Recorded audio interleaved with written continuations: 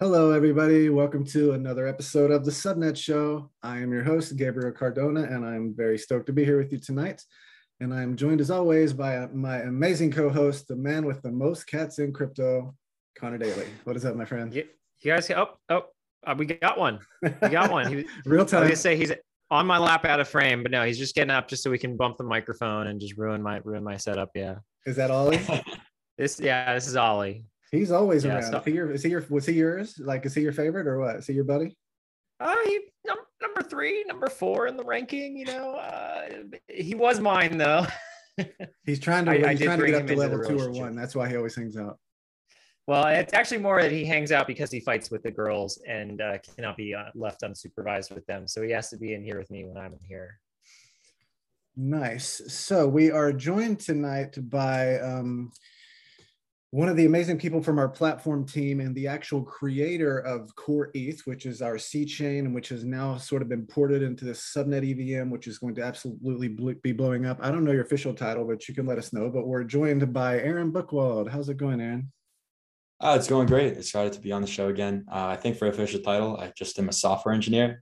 Nothing too crazy, but yeah. Did I say your last name right? Is it Buchwald or Buchwald? Buchwald. If it's a German last name, so if you're in Germany, it would be Buchwald. I lived in Germany for a while. I know Connor, you speak German too. So everyone there thought they were supposed to call me Buchwald. But in America, I've always gone by Buchwald, and I was kind of surprised that it was actually something else somewhere else. Connor, what do you want to call me? Buchwald or Buchwald? Well, I was going to say, I'm going to call you friend of the show, as this is now your right, second appearance. Sure.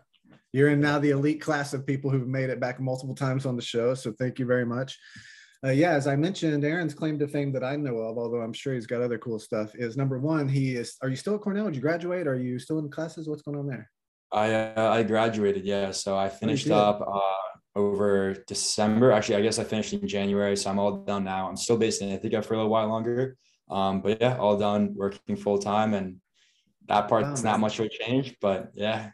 Congratulations. I know that's a huge milestone. That must feel good. There are a couple of people at Ava Labs who took on some really extreme workloads that I have no idea how they pulled it off. I was a Cornell undergraduate and was completely swamped and like destroyed by my course load for like several semesters. And I could like barely keep up like a 10-hour a week like research project on the side, much less a full-time plus job. But some people like Mr. Book Forest over here, they are able to juggle a full-time course load and full-time employment and still end up being one of the biggest contributors at the company. And I have no idea how you do it.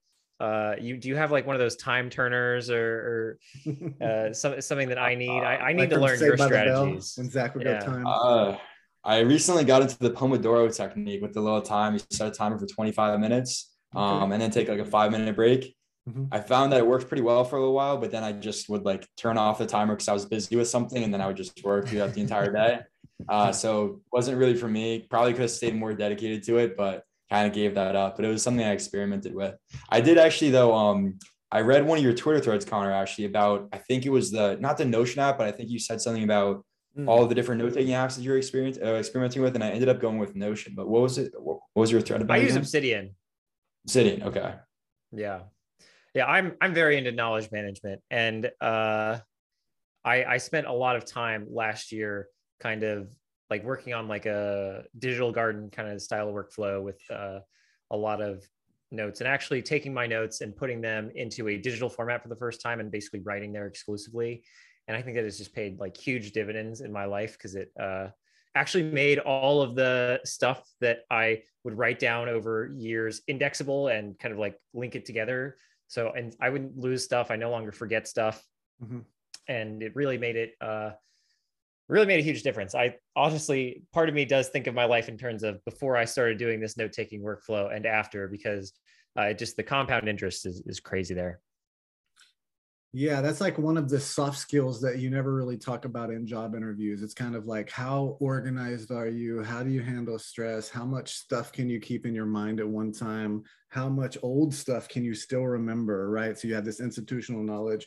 So we always ask people about their hard skills. Can you code in TypeScript? Do you know Git? Like, kind of, have you ever worked with Jira? That kind of stuff. But then there's just so many other soft skills that I think really make you successful. And organization is one of them, because we're all just drowning in incoming stuff. Like, just how many DMs do you get a day alone? You know what I mean? Like hundreds of DMs every day. That alone is a full-time job, not even doing any of my other stuff. So just being organized is pretty good. Pretty good. I apologize to everybody that ever writes to me on Twitter, Discord, whatever. Me too. I replied to somebody today who wrote me in like early February. Like, this is the best I can do, man. Like, I think people understand. I think people understand where we're at this point. I can't do Slack, Telegram, Twitter DMs, Discords. It's too much. Email, Facebook, like email. It keeps good. Here's WeChat. The truth. I just gave up on email. Yeah. And WeChat. If you ever travel in Asia, everybody uses WeChat there. So I've got an entire tribe of people who only ping me on WeChat. So that's a whole other thing I've got to be dialed in on, like WeChat. I don't even go to Asia. I haven't been there in 2 years. Okay, so we have some really cool stuff to talk about this week. As I mentioned, we have Aaron. Aaron is the creator of the C Chain, which is absolutely amazing. Recently, we passed 100 million transactions we talked about last week. We're now at like 109 or something today. We're doing about 1 million a day, right around it, right below it, right above it. Absolutely amazing traction. There was one thing I wanted to talk about prior to that, and I'm going to share my screen very briefly, simply so I can show you guys this graphics.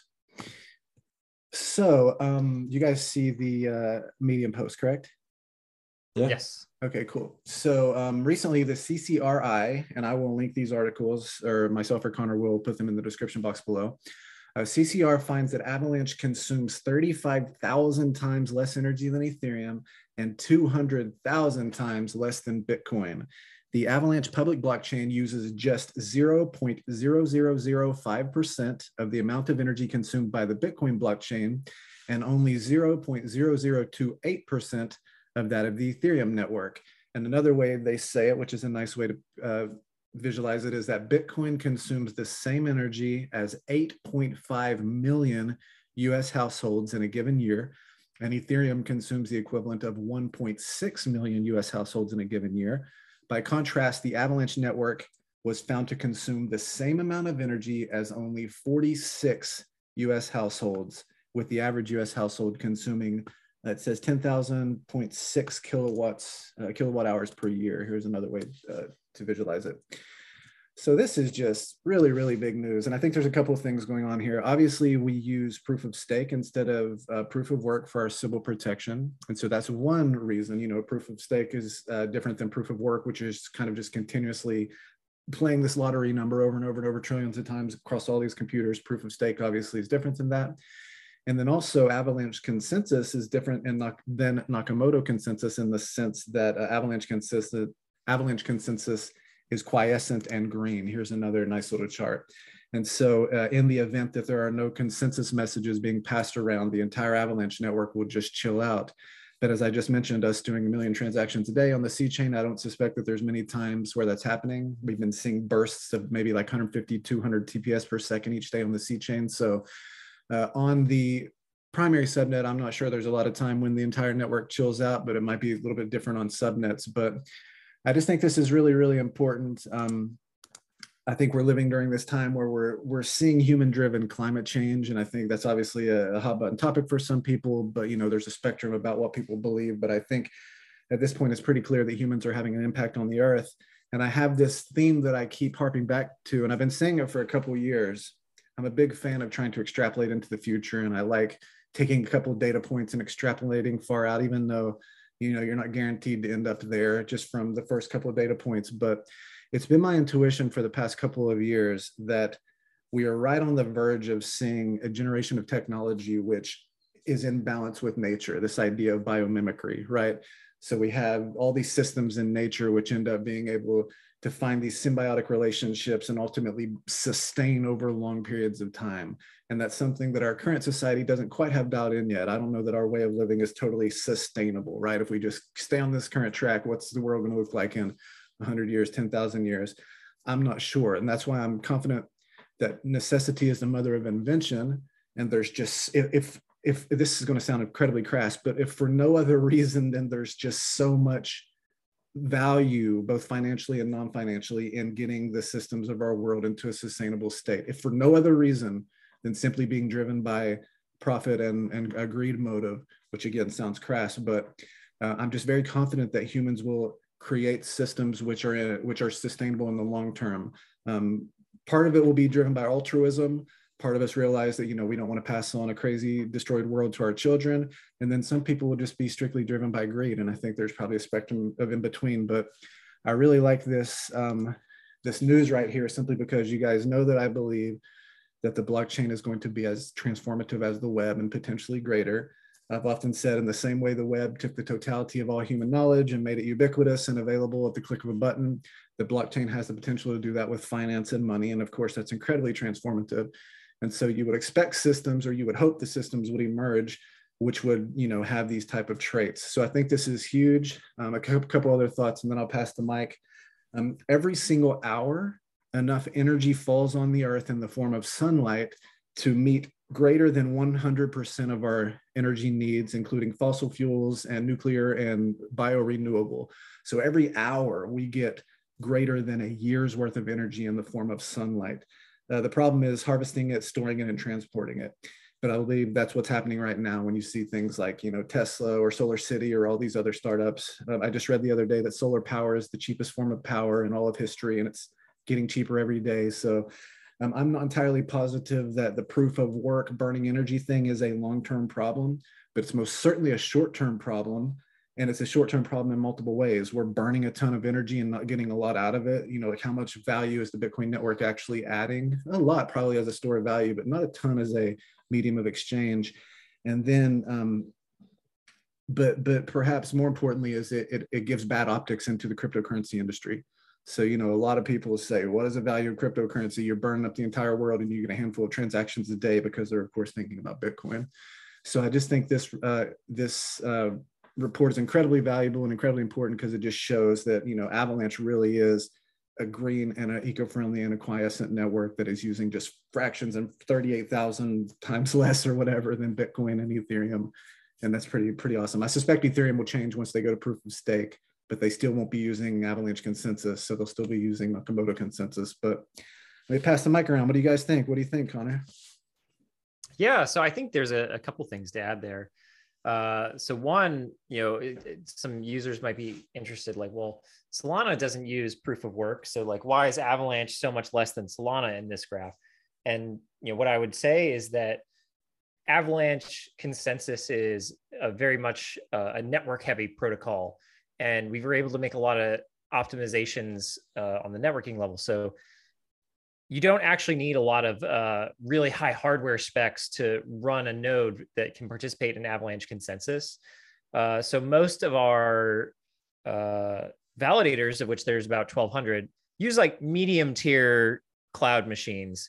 They don't need like 128 gigs of RAM or 256 gigs for like a really beefy machine that Solana, something like Solana would require.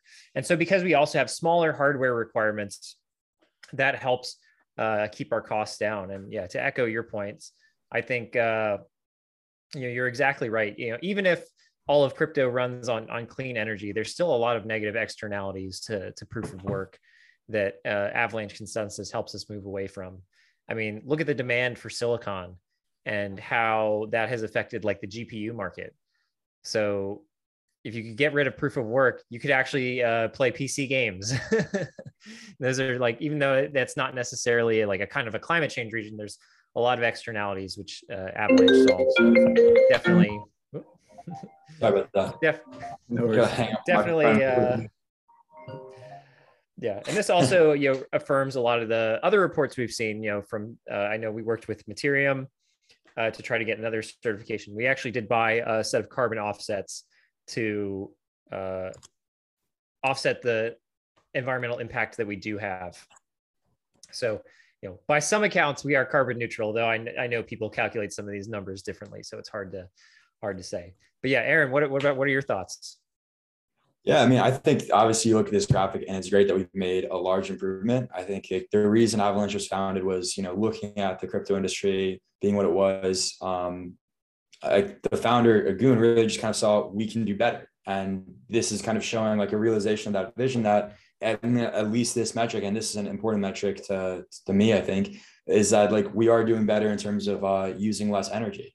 To follow up on a combined point from you guys on, just even if we are using 100% clean energy, if we're using more energy than we need, there's still a negative externality because, we've gotten to a point where we've used the world is in kind of a bad place in terms of climate change. We have a lot of carbon that's already in the atmosphere. So the less that we can use, the better, right? So we have to, like, if you're thinking about combating climate change, you have to create more sources of clean energy. But that's not really enough. You have to also continue to use less because it's kind of a race at this point, right? In order to replace those bad sources of energy. So whatever we can do to reduce that is great. And so I think the fact that Avalanche has made a big step here is awesome. And I think also, everyone, we've always known that we were going to be way more green than these other proof of work protocols, just based on the fact that we're not doing a complex hash puzzle. If you look at the infrastructure that Bitcoin and Ethereum and other proof of work protocols are running on, they set up massive mining rigs using all those GPUs that you mentioned, right?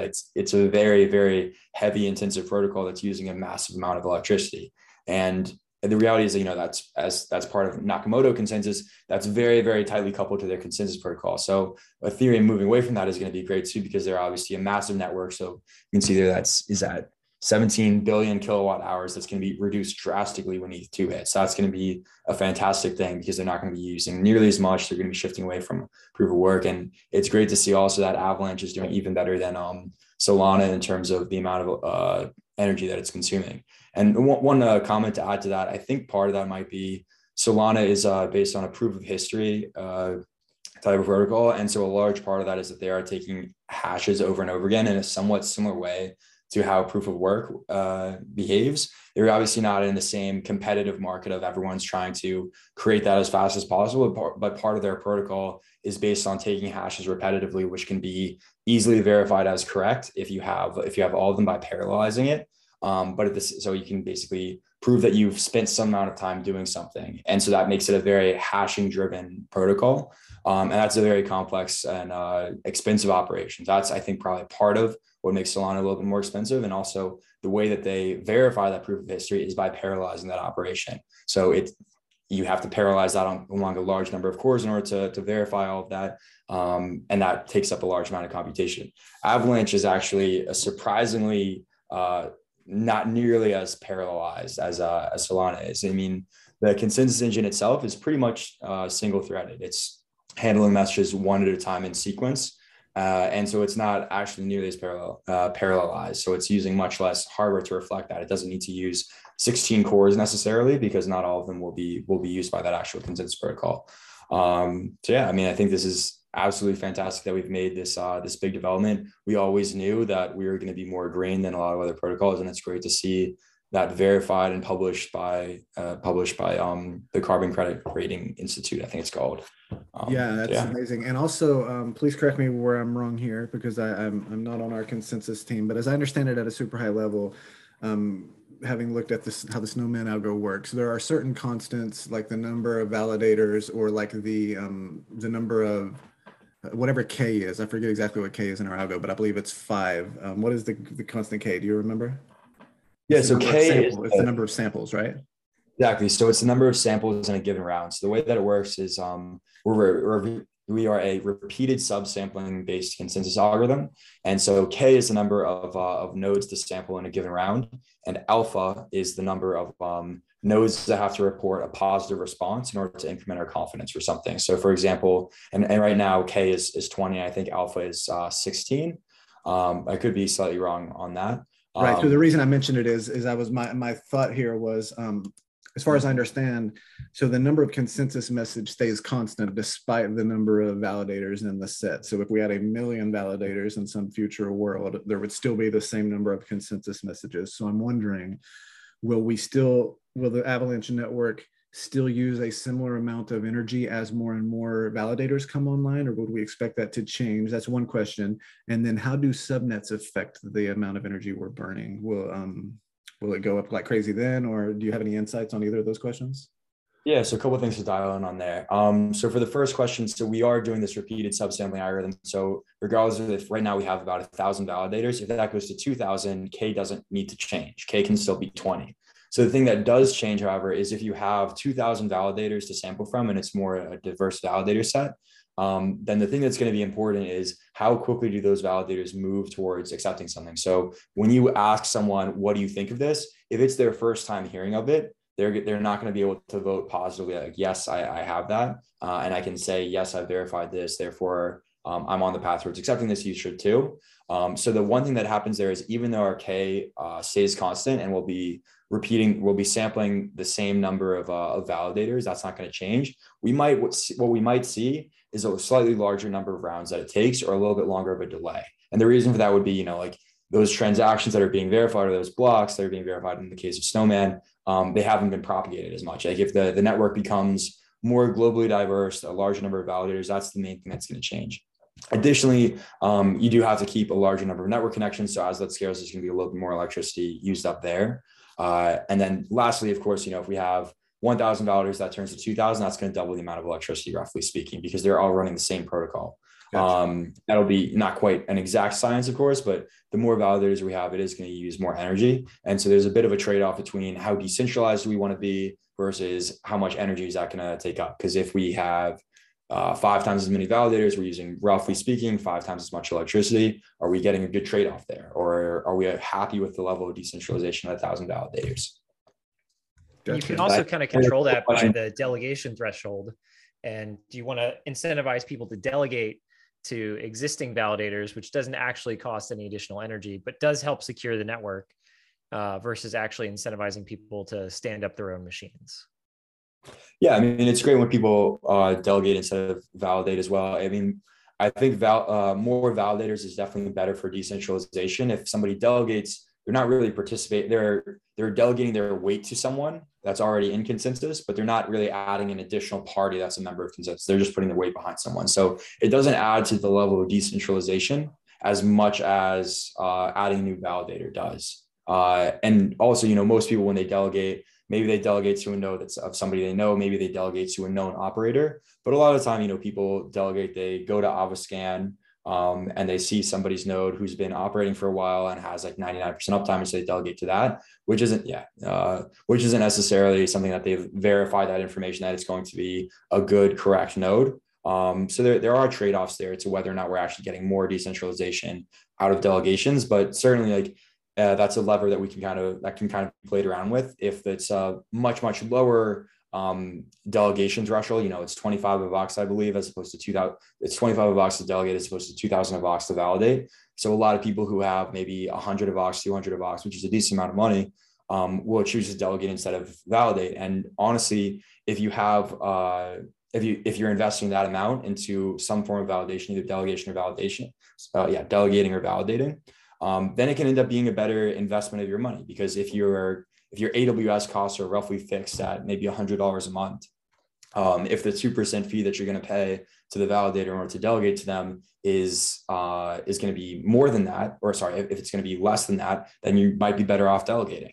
But once you get to a much larger amount, then it typically is a much better investment to validate. It depends very much on your technical expertise too, if you would prefer to run your own node or not.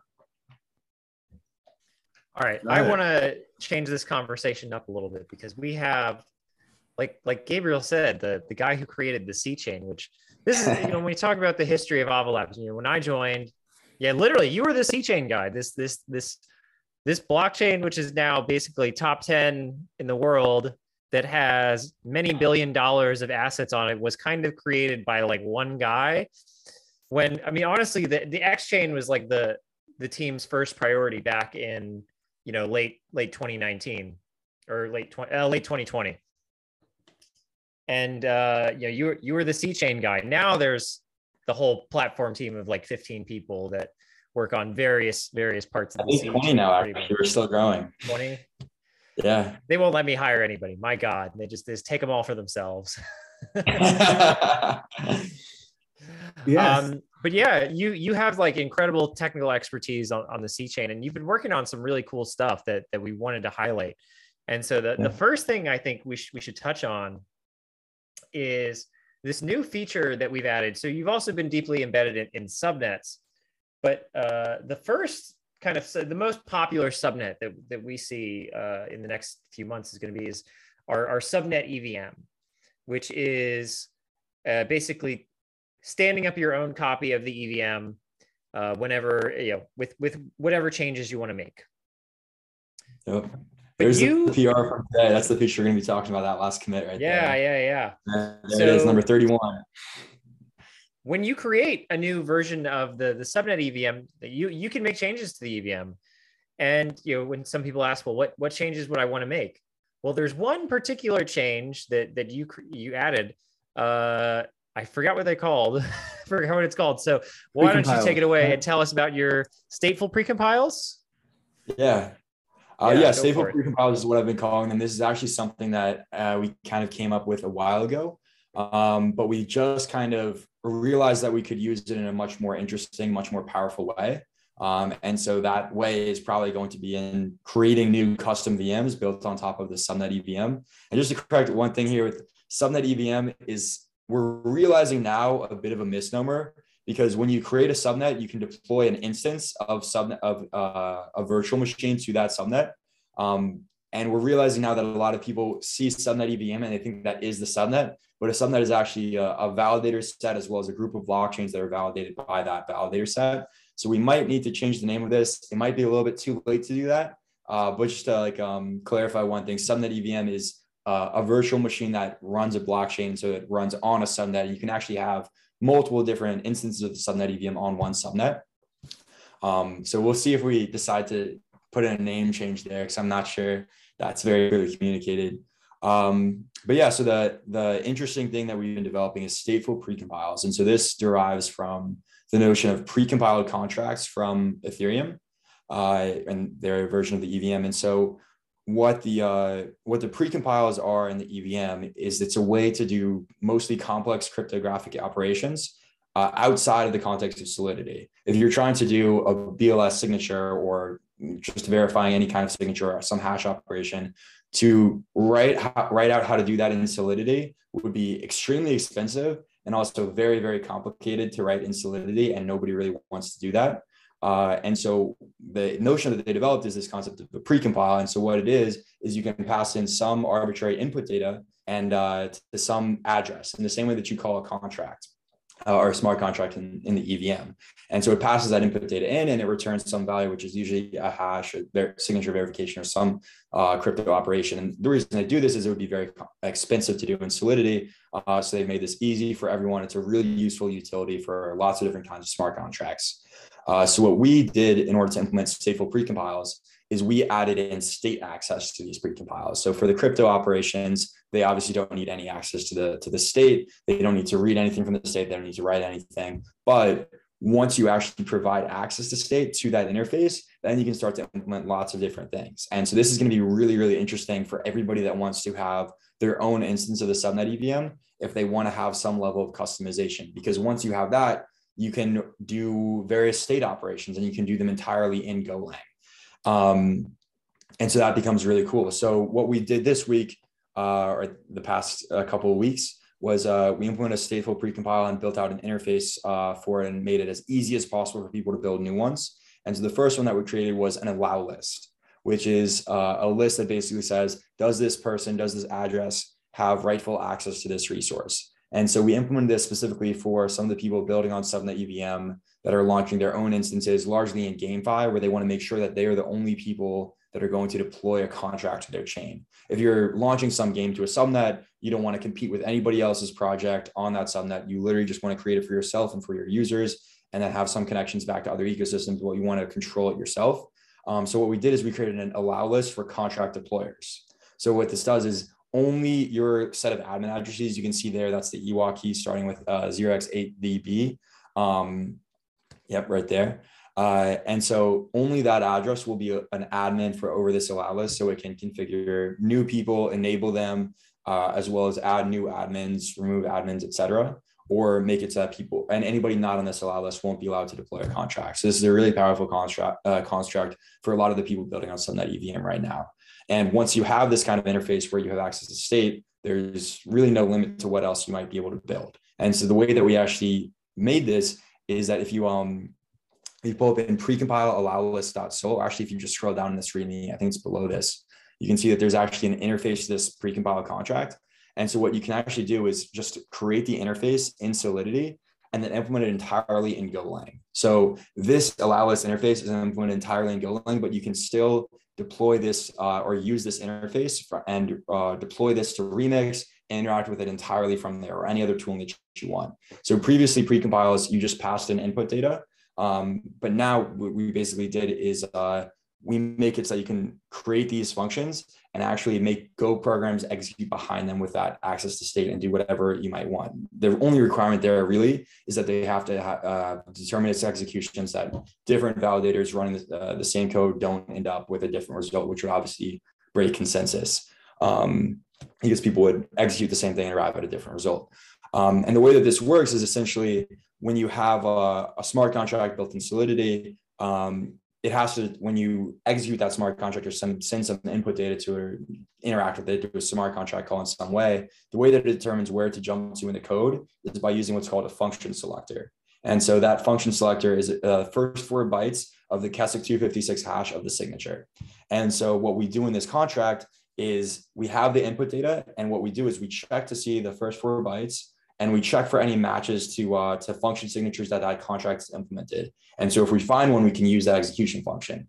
And so once you have that, you can define whatever arbitrary logic you want, implementing an exact interface. You can have multiple different functions on one precompile, and you can essentially implement any type of smart contract that you might want using this interface. So it's really pretty powerful. And what we're really expecting and hoping for is that anybody that wants to launch a Subnet EVM, but they want to have some slight modification, is going to get a lot of value out of this. Because if they want to launch some modification, they now have a very clear interface to write whatever function that they want, do literally whatever they want in Golang, and deploy that as a smart contract or treat it as a smart contract externally. So whatever utility the EVM is missing that would be useful for really any application, they can create that very, very easily out of this. So that's the goal. That's the hope, is that this is going to be an extremely usable, very, very easy to use tool for anybody that wants to customize the Subnet EVM. Wow, that's great. So one thing, go for it. I've never heard anybody pronounce it KESAC. Yeah, I've always said Kekak. You could be right. I'm just surprised. No, I'm probably wrong. I've never heard anybody pronounce it any other way either, but it's just... I don't think I've ever heard anyone, actually, no, I definitely heard people pronounce it. But it's one of those things I never picked up. So to like kind of reiterate this, just to make it like super clear for our listeners. So yeah, so if you've ever coded in Solidity before, so these Solidity before, you might have used these functions, but yeah, so basically, all of the operations in a Solidity smart contract get compiled down to EVM bytecode. So it's just like when you write a C++ program, it gets compiled down to like x86 assembly for your machine. It's a series of small bite-sized instructions for like add, move, store this value, load this value. And constructing a big cryptographic operation would just be hugely expensive. And so these precompiles are a little cheat code where basically instead of running the function in the Ethereum virtual machine, it actually runs it on your like main computer to get the results, so that you can do expensive things like compute a hash function or do a signature recovery. So yeah, if you've ever used the Kekak 256 function or like EC recover, those are all precompiles. And so this tool expands what those precompiles can do and makes it even easier to use them. And what are some of these things useful for? Like, why would you want to expand this besides the allow list? When I was reviewing entries for the Morales hackathon, one of the proposals that I saw that I thought was super cool was one that introduced a random number into the block header of an Ethereum block. And so there's a lot of issues with randomness in smart contracts. And so this guy's solution was let's include a verifiably random number in each block so that people aren't using like the block hash or something like that that might be gameable. There definitely is some gameability still to this. So I wouldn't take this solution verbatim, but it's just kind of an illustrative example. So you can actually, if you have this random number, you still need a way to access it because there's no Solidity native way to just say like, get me eth.random number, because it doesn't exist in mainline Solidity. There's no Solidity compiler that has the ability to grab this value. So you kind of have two options to do this. One of them would be you could modify the EVM to have an extra instruction and an extra opcode. But then the problem is you don't have you'd have to modify all of your Solidity compilers to support that operation. The alternative is you could do a precompile like Aaron just told us about. And then in your code, instead of having to do some like EVM assembly, you can actually just call a function and it's there. So if you have cool ideas to extend the EVM, like this is the way to do it. And you can do, this is, an instance where you can do more on Avalanche and Solidity than you can do on Ethereum now. Yeah. So yeah, there was a few questions that came to me from that. The first one was presumably this is not available on Ethereum. And I guess Connor just answered the question to that. The second one was, can you guys think of some examples other than cryptographic functions that you might want to do as a precompile? So that's one open-ended question. And then the last one was something that I've been super excited about and I've talked about a ton in the past, and I was hoping that Aaron could maybe give us like and explain it like I'm 5, is the ability to write VMs in non-Golang languages and use this gRPC API. So before we get to that one, are there other examples that come to your all's mind other than cryptographic operations that you might want to use this for? What other things do you guys expect to see? Yeah, I think one of the most exciting ones, and I'm not exactly sure what the timeline is going to be on this because we are very busy working on lots of things. But one exciting potential opportunity is to have precompiles for atomic transactions. So right now on the C chain, atomic transactions are executed completely outside of the EVM. They are a foreign transaction type that we basically injected into the block, and they're executed and verified separately from the EVM code.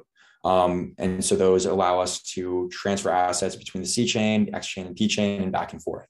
So the interesting thing that we might be able to do is to use a precompile in order to support that same type of operation. And that if we can do that, that would be a really very cool thing. So we'll see if we can make that happen. It's something really out there.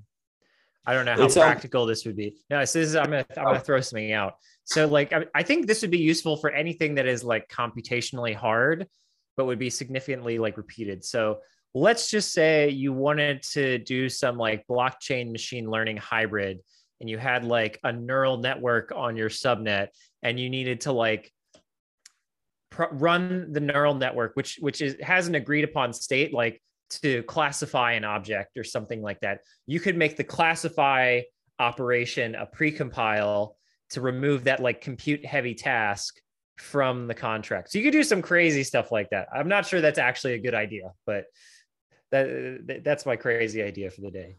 Okay, very cool. I mean, the cool thing about virtual machines is, you can implement them. You don't have to use the EVM.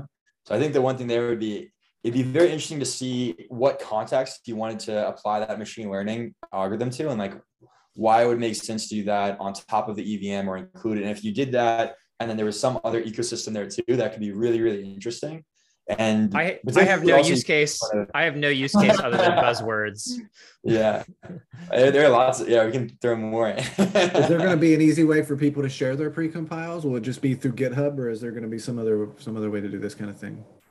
Yeah, so if anybody has an idea for a precompile, they can make a PR to the subnet EVM. If it's something that's interesting, we can kind of assign it a canonical address there. And it can, with the way that we're doing this, all of these precompiles are going to be optional. And so people can configure them in their chain config, deciding whether or not to enable them, as well as doing a network upgrade in the future in order to enable them.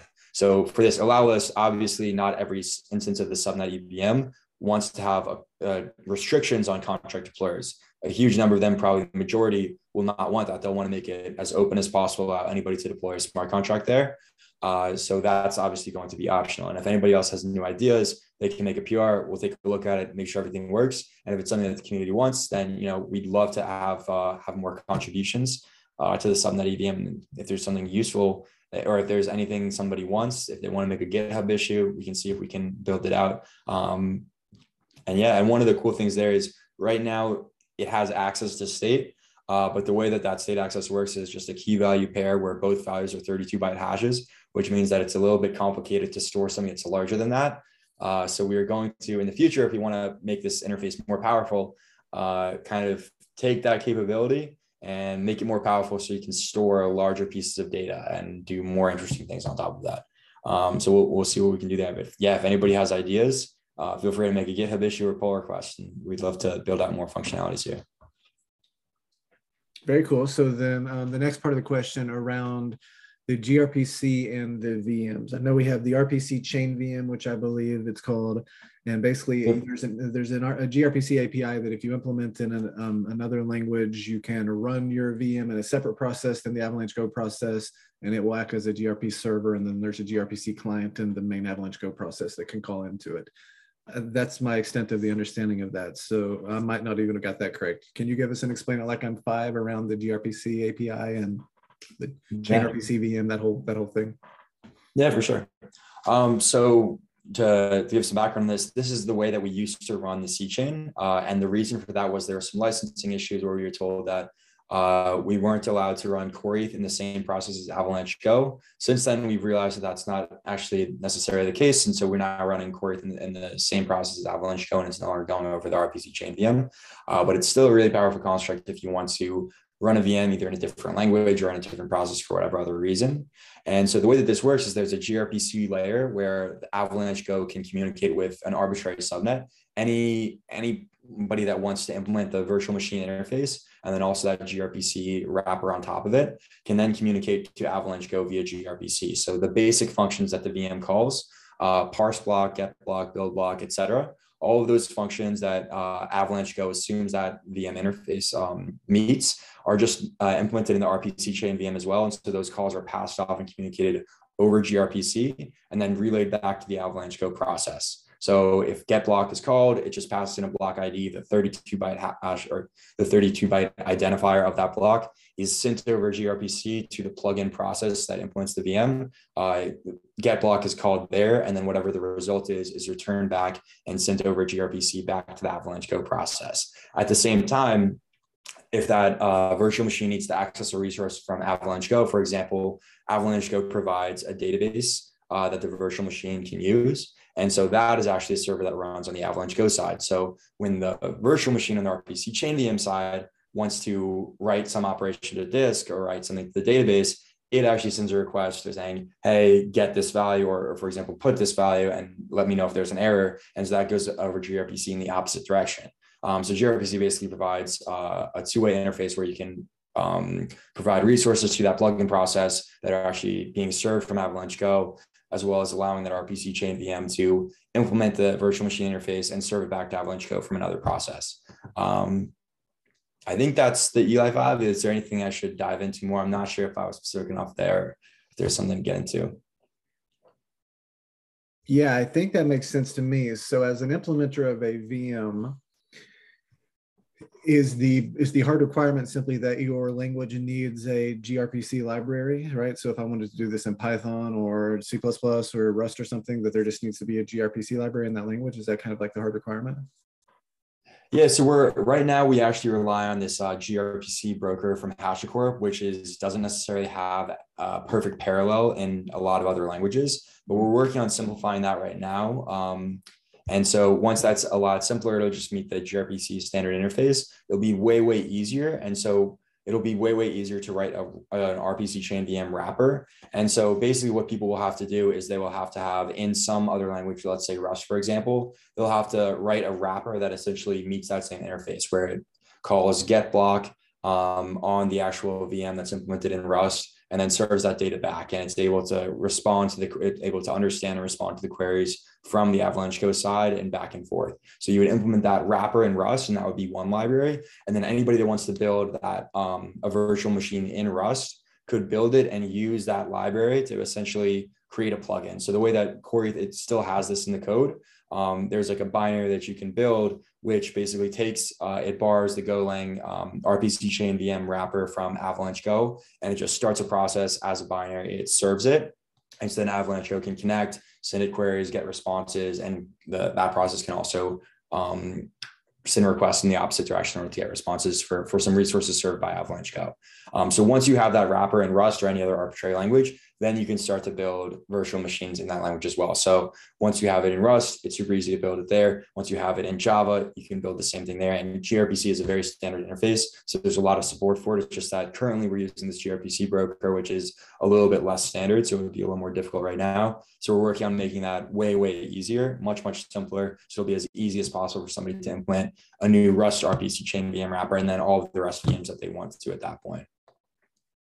Got it. So it sounds like we need to, on our end, move away from the GRC hash broker, I think. gRPC broker. It's basically just it's a really helpful helper. It's a very helpful tool that makes it easier to implement interfaces via gRPC. The only thing is, because it doesn't necessarily have an equivalent in every programming language, it makes it harder to do more complex things or it makes it harder to meet that same interface in Rust, Java, gotcha, etc. So that'd be step one. Step two is somebody creating the Rust wrapper, and then step three will be the VM in Rust. So it sounds like there's still a couple of steps for it to come into focus. Okay, that's pretty exciting. I think there's obviously huge opportunity there, of course. Although Golang is awesome, and I definitely steer people towards it as much as possible now. Obviously, not everybody in the world speaks Golang. And so the more we can allow people to write in other languages, obviously it just blows open the amount of potential VMs by a factor of 1,000 or something. So that's pretty exciting.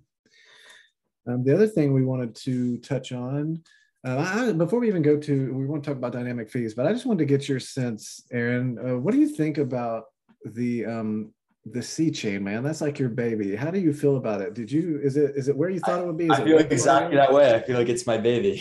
Like, how do you feel about it today? Are you blown away? Or are you like, no, I knew we'd be at 500 dApps a year and a half in? Or are we farther, less far? How do you feel?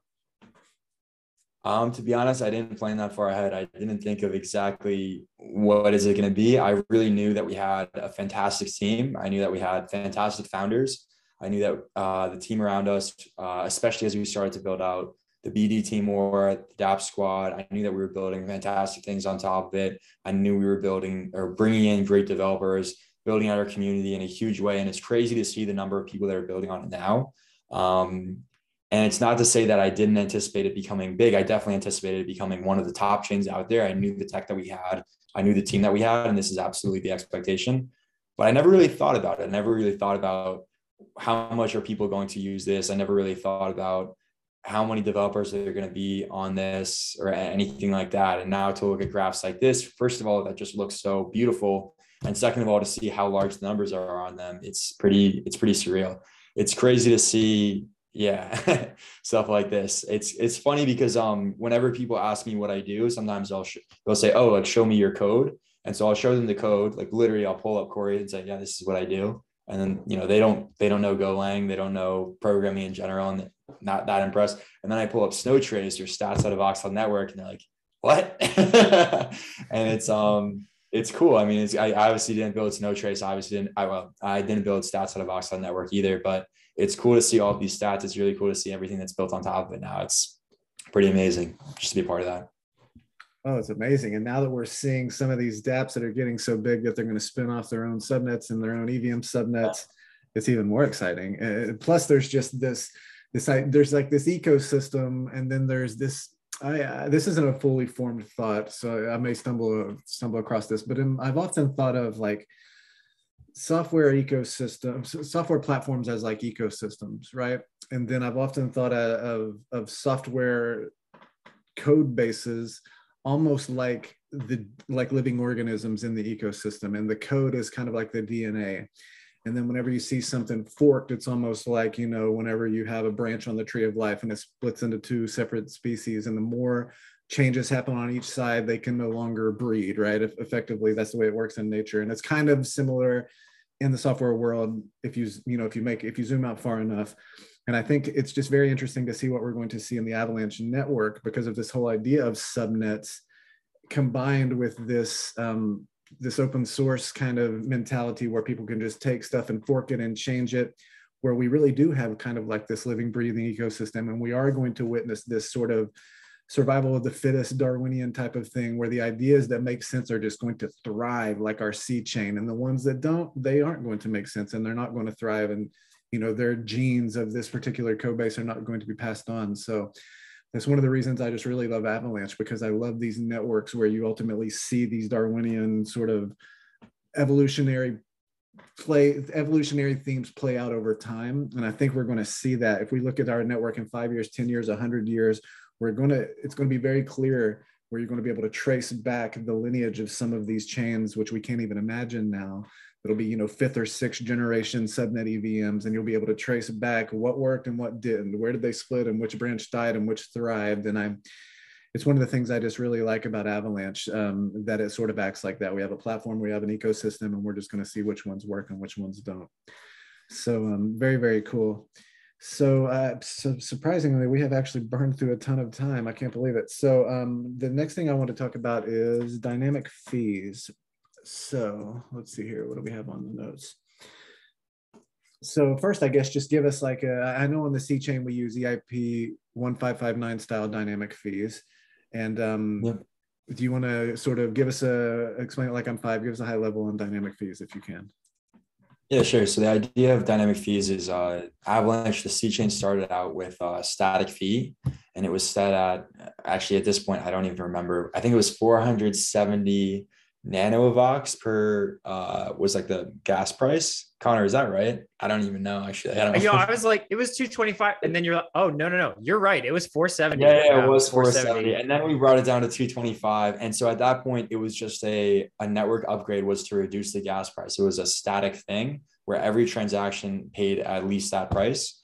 And so that meant that even if the network has absolutely nothing happening on it, which at that point, when it was 470 nanovox, was pretty much what was happening. If you scroll really, really far back in that stats.vox, the network thing, you can see where there are very few transactions. And so that meant that at that time, since there was very little demand for transactions or space on the blockchain, we could have done that pretty cheaply. But because the price was fixed, it wasn't possible to do that. And so we borrowed very, very heavily from EIP 1559, from the great folks at Ethereum, which obviously we borrowed lots from. They tweet about how much we borrow from them, and even though they joke about how much we borrow from them, we really appreciate it. Love their code. And EIP 1559 is just a really, really great feature. And so for them, the way that they use it is they have a base fee, which is set on a block. And so that base fee is the minimum amount that any transaction pays. And then transactions can also pay a tip on top of that base fee. And so what happens is the tip is paid towards the miner in order to incentivize the miner to include that transaction in a block. And the base fee itself is actually just burnt. So that's why EIP 1559 was considered as like a bit of a bullish thing for Ethereum, because there was this notion that a lot of it is going to be getting burnt. Not all of the fees will be going to miners. And so there's going to be a little bit of a deflationary effect, that there's going to be less Ethereum in circulation, and therefore it's going to become more valuable.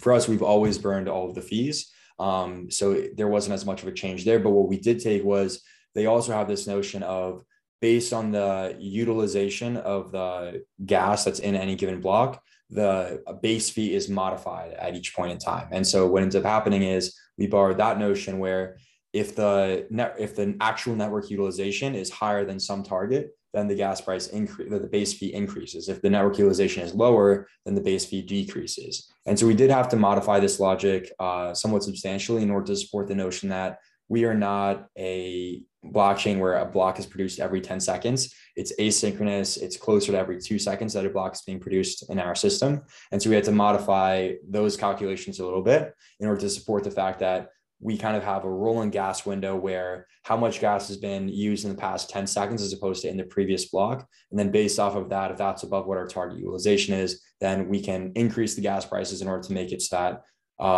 it'll become a little bit more expensive. Because if we're nearing what our target utilization is, or if we're going above what our target utilization is, we want to actually disincentivize people from sending as many transactions. We want the system to actually balance out. And so if we're actually largely below what that target utilization is, then we can actually decrease it and make it a little bit cheaper in order to provide not necessarily an incentive, but just to make it cheaper for the people that do want to transact make it easier for them to do so. And so one of the big misconceptions that people have is that the Avalanche network, like when the fees get high, transactions stop going through. This is really not true. What's actually happening is that people were submitting transactions at a gas price that was no longer above the base fee. And so this will lead into a conversation about what is also so cool, not just about the mechanism of adjusting the base fee, but also the dynamic fee transactions that are interested in the EIP 1559 as well.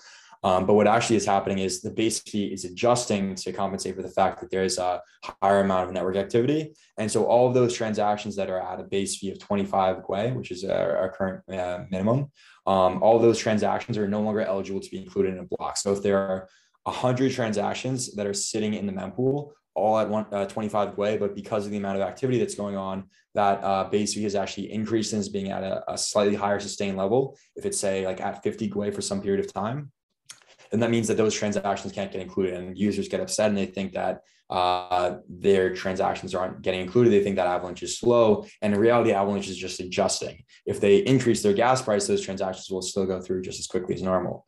And we actually just released a tutorial that Raj worked on your team. So a shout out to him for building out a great tutorial on how people can adjust their fees in MetaMask. And the really cool part about dynamic fee transactions is how this actually plays into what's like the best behavior to use if you're using MetaMask or just issuing a transaction in general. And so that gets into like the fundamentals of what is the dynamic fee transaction. So before we get into that, what is like the original style of a transaction? And originally a transaction just specified a gas price. And so if you submit a transaction, there's a set gas price. That is exactly the price that's going to pay for every unit of gas. And so it's much easier to calculate exactly how much it's going to be charged. But if you don't know what the base fee is going to be and you don't know how much it's going to cost to get included, then you might want to include more information. You might want to have some mechanism to include more information. So you can say, well, if the base fee is this, I'm not willing to pay it, versus if the base fee is this, I am still willing to pay it. And so that's where EIP 1559 dynamic fee style transactions get involved. And so those, instead of providing a static gas price for that transaction, what they do is that they provide a maximum fee and a maximum priority fee. And so what that means is that instead of providing a gas price of 50 GWE, they provide a maximum fee of 100 and a maximum priority fee of, let's say, 10. And so what happens is if the base fee stays at 25, then they're not going to pay the full 100 that they said that they were willing to pay. Instead, it's essentially like a second price auction, where instead of paying the full 100, if the base fee is 25, they pay the 25 plus their tip on top of that. So if their tip was 10, then they would end up paying 35, or essentially a little bit above what the base fee is, as like an extra thing in order to incentivize people for it to be included. And so what you can do is you can actually put in your actual true price. How much are you willing to pay for your transaction to be included? And you're not actually going to pay a substantial amount more than it unless the base fee actually goes up that high. So that if you submit a transaction with a max fee cap of 100 and a priority cap of let's say 10, and suddenly the amount of network utilization goes up and the fees jump from being pegged at around 25 to 50, you're still not going to pay 100. You're going to pay 60 GWE for a transaction to be included in block at 50. That has a base fee of 50 GWE. And so that's a really cool thing, because now you no longer have to worry about, oh yeah, my transaction is stuck, I have to issue a new one. You can actually just submit one transaction where you submit your actual true maximum price that you're willing to pay and the actual price that you're willing to pay above the base fee in order to get included a little bit faster. And so if you just have that information, you can very easily decide it and include it in your transaction, and it'll be executed as quickly as possible. The thing that I've realized now, and is that no one actually knows what their actual true price is. Nobody submitting on MetaMask has any idea how much they're willing to pay if suddenly network utilization goes up. They're really just click a button, MetaMask recommended this gas price that costs, let's say, 5 cents. Yeah, I'm willing to pay 5 cents, and they go. They don't really think about, well, if the network utilization goes up and let's say I'm like doing some swap on Pangolin, well, it kind of depends how much you're willing to pay. Maybe the trade isn't as good at that point, or something like that. So they don't necessarily think about that. So what we did in the tutorial is we wanted to just recommend reasonable values for those. And then the assumption was kind of people will just use these reasonable values, and then things will just work better. And if people want to take the time to actually evaluate and decide what their actual maximum they're willing to pay is, then they can do that and they get an even better user experience out of it. Unfortunately, with MetaMask right now, the way that their suggested gas prices work is that if you put in a maximum fee and maximum tip that are substantially higher than what their recommendation algorithm finds, it provides a warning. And we didn't want to scare users, so we decided, and they're also, in addition to not wanting to scare users, they've also made some huge improvements to their gas price estimation. So it is actually a very, very, very good, user experience to just use that as well. So we decided not to say this whole spiel about how great dynamic fee transactions are and how people can use them to just submit their true price and get a very seamless user experience. But we're also working on a tutorial of how to do this in JavaScript as well. And so that is going to be a little bit more detailed about this, about how this works, and provide exchanges as well as other integrators with the opportunity to use this type of transaction and get an even better user experience. Yeah, I was just reviewing the PR for that today. And so there are a couple of C-Chain APIs. There is cchain.get base fee, and there's also cchain.get max priority fee per gas. So these are RPC calls that you can call to get those two values from which you can calculate the max priority fee per gas and the max fee per gas. And then you create a transaction of type 2, which is the IP 1559 with, I'm guessing, Web3 or Ethers, and then you send that to the full node. The tutorials should be merged in the next couple of days, as he mentioned. Something that came to mind as I was thinking about that, and if you don't know the answers, it's totally fine. Presumably subnet EVMs also have the IP 1559 style dynamic fees. And so I'm wondering, what are the implications if somebody launches a subnet and launches a Gabriel token and uses it instead of AVAX to pay fees, and then they're giving fees to the validators? Does that throw off everything you just said, or does the same kind of paradigm work in that world? Yeah, the same paradigm works. They can still pay the fees in the native token of that subnet. And so yeah, they can still pay the fees with that. So it'll still work exactly the same way. So they could do like ETH, they could give the tip to the miners or the validators, and they could burn the other one, or I suppose they could give it all to the validators or whatever. That would be a modification. We did actually provide that modification. So that's another optional config that people can use to say what should be done with the fees. And I'm actually not entirely sure how that modification works, if that's sending the entire fees to the validators that are proposing it, or if it's just the tips. But either way, anybody that wants to can very easily modify that. That's probably a 10-line change in order to change where those fees actually go. Right now on the C chain, those fees are just sent to what we have taken to calling the black hole address, which is just 0x01 and then a bunch of zeros. So it's just a hex address that does not correspond to any private key that we have.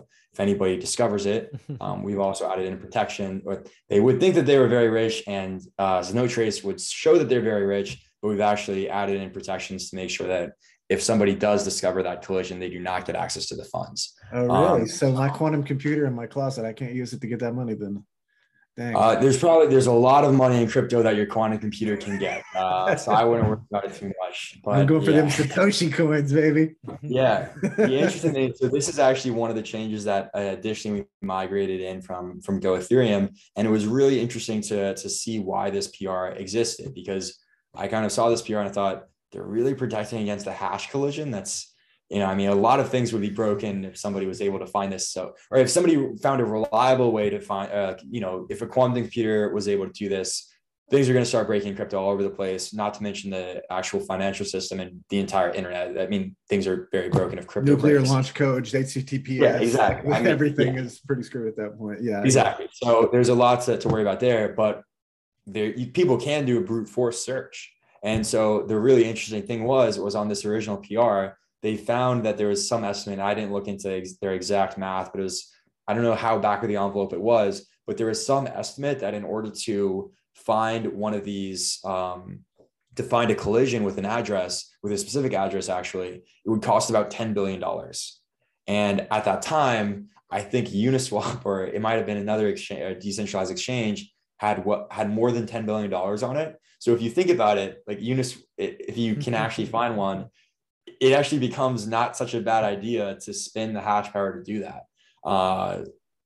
So it was pretty interesting to see that cryptocurrency has gotten to a point where, the assumption that cryptocurrency is built on is like, hash collisions, they're not going to happen. And it was really interesting to see that in at least one context that's starting to be a little bit less secure. Not that I'm particularly worried about this. I don't think anyone is going to be investing $10 billion on the off chance, because there is variability to this too. I think that was an expected value calculation. But I'm not that worried about it, but it was just really interesting to see that even by back of the envelope calculations, we're getting to that point. So I want to go back to one thing that you said a few minutes ago about people not knowing what fee they should pay. And now I'm just kind of putting my thinking cap on, and I'm wondering, I think maybe we're just going about the fee paradigm all wrong. Because I guess what people really care about is like, how much am I going to pay for this transaction? Like total, not like how much am I going to pay? Like what is the gas rate? It's just like, it's almost like we need to recalculate. Like, I'm willing to pay $200 of gas, but I don't know, like based on the price of ETH, like how much gas is this actually going to take? Like, what's the price going to be like when it executes?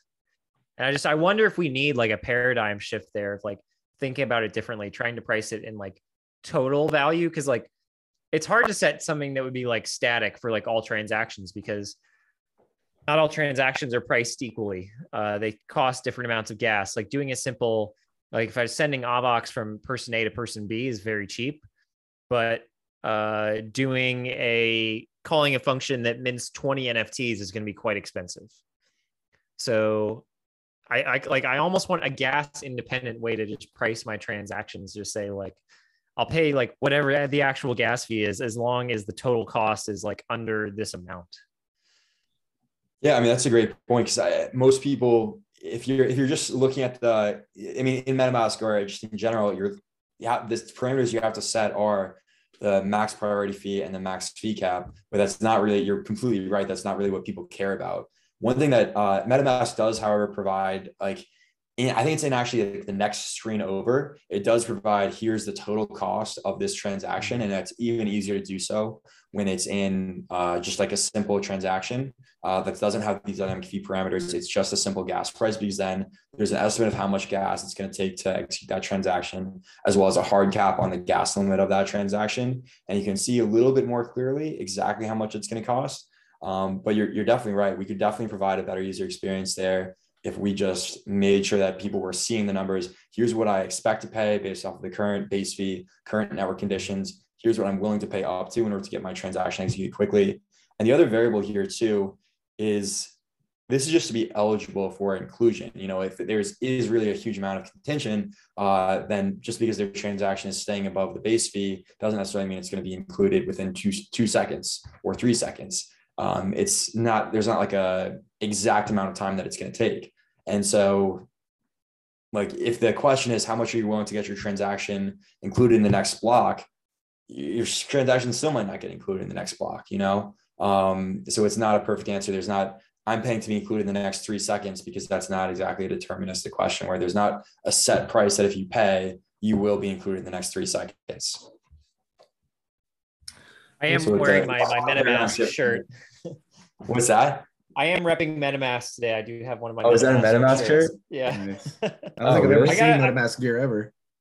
Oh, they actually, I have to say, they have the best shirt designs in crypto. Like, I definitely don't see the little fox on there though. Is there anything that looks? It's a kaiju fox. Oh, that's actually really cool. It is a kaiju MetaMask shirt. Yeah, it's like Godzilla monsters. Like it's Godzilla cool. versus MetaMask.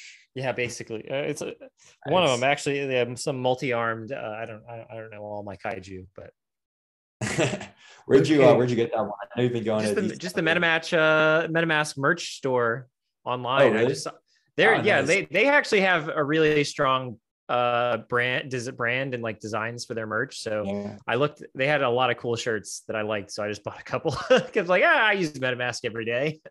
I can support the brand. One question for you guys then, maybe you guys have a little more info on this than I do. Any chance of an Avalabs merchandise store? I get questions all the time from friends when I'm repping my Avalanche things. I've got my Avalanche notebook right here, and I got Avalanche socks for my birthday from the company, which was a very nice present. And yeah, I don't know when the store is coming. I know there are a bunch of knockoff stores. I know Joe has a Avalanche themed Supreme sweatshirt, which was really cool. Really love that. But I think it's mostly done, at least for publicly, like not, I know we got some degree of Avalanche swag, but I don't think we have a public store yet. Do you guys know if that's coming soon or anything cool coming out? So yeah, I also have a lot of bootleg merch, which is fun. Don't worry. Like, we're not going to sue you if you buy it. I don't know if I'm allowed to leak alpha, but I would say if you're interested in Avalanche merch, come to Barcelona. Yeah, that's a good hint. That's a safe hint. So I think it's been an hour somehow, and I always like to be super respectful of people's time. Also, I know Aaron's on the East Coast. There were two more topics, but I think we might have to kick them to another day. We were going to talk about native assets versus ERC20s, and then I wanted to dig on ARC20s because I know a lot of people ask me about them all the time, but I think both of those are probably a rabbit hole, and I want to be respectful of your all's time. So I think if people want to see, if people want to hear what Aaron has to say, they might want to follow him on Twitter. Yeah, I don't say all that much on Twitter. I've been trying. I think I've talked to both of you guys in the past about advice about getting more involved on Twitter because I do want to tweet more, but I never actually take the time. But if I get a huge surge of followers after this, maybe I'll have to start streaming my thoughts to that platform.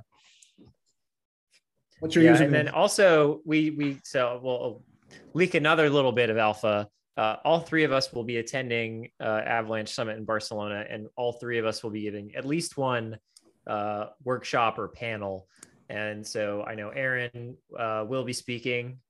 And so if you want to hear all about all the topics we talked about, definitely you're going to want to check out his panel, which is we're not announcing the topics just yet, but I think Jay is going to be putting out the event schedule very soon. Yeah, so here, I think you guys can see my screen. Here is Aaron's Twitter account. It's his name, spelled Aaron Buchwald. And then, of course, here's Connor, Das Connor, DAS_CONNR. And then, of course, you can follow myself at CG Cardona, which is my initials. Hello. So yeah, we're all three going to be in Barcelona. We're going to be giving presentations. I saw I won't share too much, but I saw the layout of the event. It is absolutely amazing. Like, again, if you saw what we did in Lisbon was just a seed. It was just a prototype. And the same crew that did that amazing work there is doing much, much more amazing work in Barcelona. I am so very excited, which is coming up very soon, of course. So we'll be flying out in just a couple of weeks. So I'm looking forward to hanging out with you gentlemen. Myself and Connor will be doing a subnet show there as well. Everybody's going to be in town, so my intention is to get a handful of people and have them join us. So it should be a pretty fun event. So yeah, let's toss the mic around real quick. Aaron, any last minute thoughts? Thanks for joining us, man. We're going to have you back again, so prepare for it. Yeah, thank you guys again so much for having me on. I love being here chatting with you guys. I know me and Connor were actually supposed to have we do this thing at Avalanche where we have a coffee chat, since everyone's online and working remotely. And me and Connor are both busy people, and we've been rescheduling. Yeah, here's the coffee. We've been rescheduling our coffee chat for I think about a week now, and I think I messaged him yesterday. Well, let's catch up on the Sunday show. So now you don't need to. You're good. Yeah. Yeah. Thank you guys for having me on. It was great to be here. I love to talk about all this stuff, and I'm excited to see you guys in Barcelona. Awesome. Yeah, Connor, any thoughts? I would say I really wanted to just catch up, know what's going on in your life, but all of our lives start, so yeah, well, I know. So now I know I'm caught up. All right. Yeah, I'm good. Okay. Sounds good. Great. Well, thanks everybody. If you made it this far, you are an absolute champion as always.